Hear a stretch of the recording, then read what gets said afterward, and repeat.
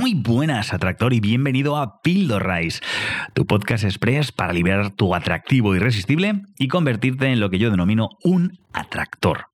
Seguimos con la serie de Carisma y hoy vamos a tratar la escucha activa. Concretamente voy a revelarte y profundizar en los 3 pilares fundamentales de la escucha activa, así como beneficios que entrañan y de qué manera afectan a tu carisma. Pero antes te preguntarás, ¿qué relación tiene la escucha activa con el carisma? La escucha activa para el carisma es como su superpoder. Primero, hace que las personas se sientan entendidas y valoradas, lo cual es enorme. ¿A quién no le gusta sentirse valorado? Y cuando escuchas activamente, creas una conexión más profunda con los demás, lo que te hace más atractivo y carismático. Además, te ayuda a entender mejor a las personas y sus circunstancias, lo que te da la habilidad de responder de manera más efectiva y empática.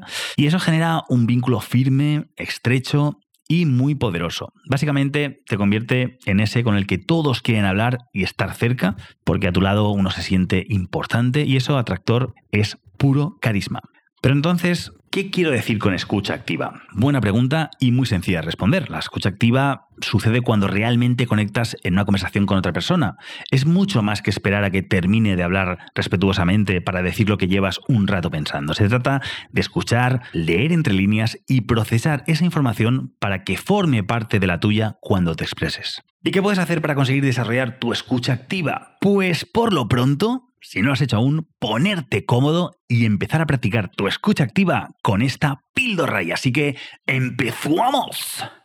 Atención plena.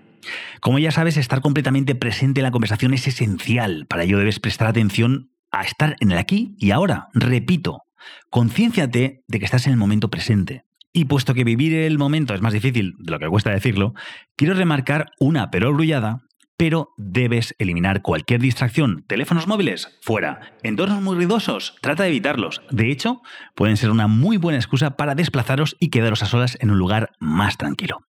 Además, imagínate a esa persona como si fuera un completo enigma que quieres descubrir apasionadamente. ¿Qué vivencias habrá tenido? ¿Qué será lo más excitante que ha hecho? ¿Cuál fue la última vez que hizo algo por primera vez? ¿Y qué fue? En definitiva, fascínate por descubrir los tesoros que encierra en su interior. Pero hacer esto solo puede resultar muy friki, así que también debes mostrar empatía y comprensión. No basta con parecer que estás atento o interesado. No basta con escuchar y retener datos. Tienes que entender toda la riqueza de su mensaje. No te limitas a captar solo las palabras, sino también el tono, sus gestos, las inflexiones y, en definitiva, las emociones que sustentan sus ideas. Al punto de que pueden haber situaciones en las que oigas una idea y detectes que las emociones que la sustentan son contradictorias. Por eso, un gran poder conlleva una gran responsabilidad y es muy importante tener tacto. Debes aprender a saber decir las cosas y no actuar como un elefante en una cacharrería. Porque créeme, no hay nada más peligroso que destrozar la reputación de alguien. Ten en cuenta que podría llegar a parecer que eres capaz de leer la mente. Si la gente sabe que tienes esa capacidad y que no sabes ser discreto, tu escucha activa, en lugar de ser un atractor, será un total disuasor.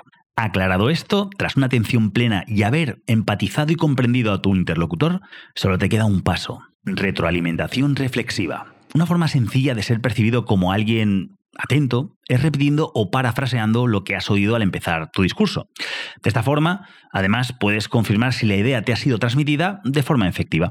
Por descontado, si escuchas algo que te parece fascinante o muy curioso, le puedes interrumpir educadamente para pedirle que incida más en ese tema o formularle preguntas relacionadas. Para empezar, la retroalimentación reflexiva te da buenos resultados, pues muestras que efectivamente estás ahí y no solo estás para pasar el rato. Pero hay algo mucho más poderoso y que considero que es el fin de una verdadera escucha activa: fusión dialéctica.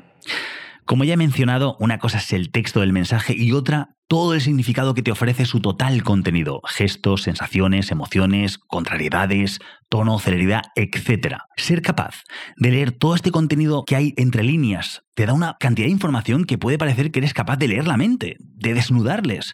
Pero algo más poderoso aún es la capacidad de responder con tacto, con atino, utilizando toda esa información, consiguiendo que la otra persona sea consciente de que puedes ver su alma. ¿Has sentido el escalofrío? ¿Puedes imaginarte vivirlo en la realidad? Alguien que, por ejemplo, te dice: para ser la primera vez que vengo, tengo que decir que este garito tiene su punto. Y tú, por su forma de hablar, algo mecánica, su forma de mirar o respirar algo cansada, su forma de moverse como agotada y con una mirada un poco vacía, le respondes. Yo también soy una persona a la que le gusta ver el lado positivo de las cosas.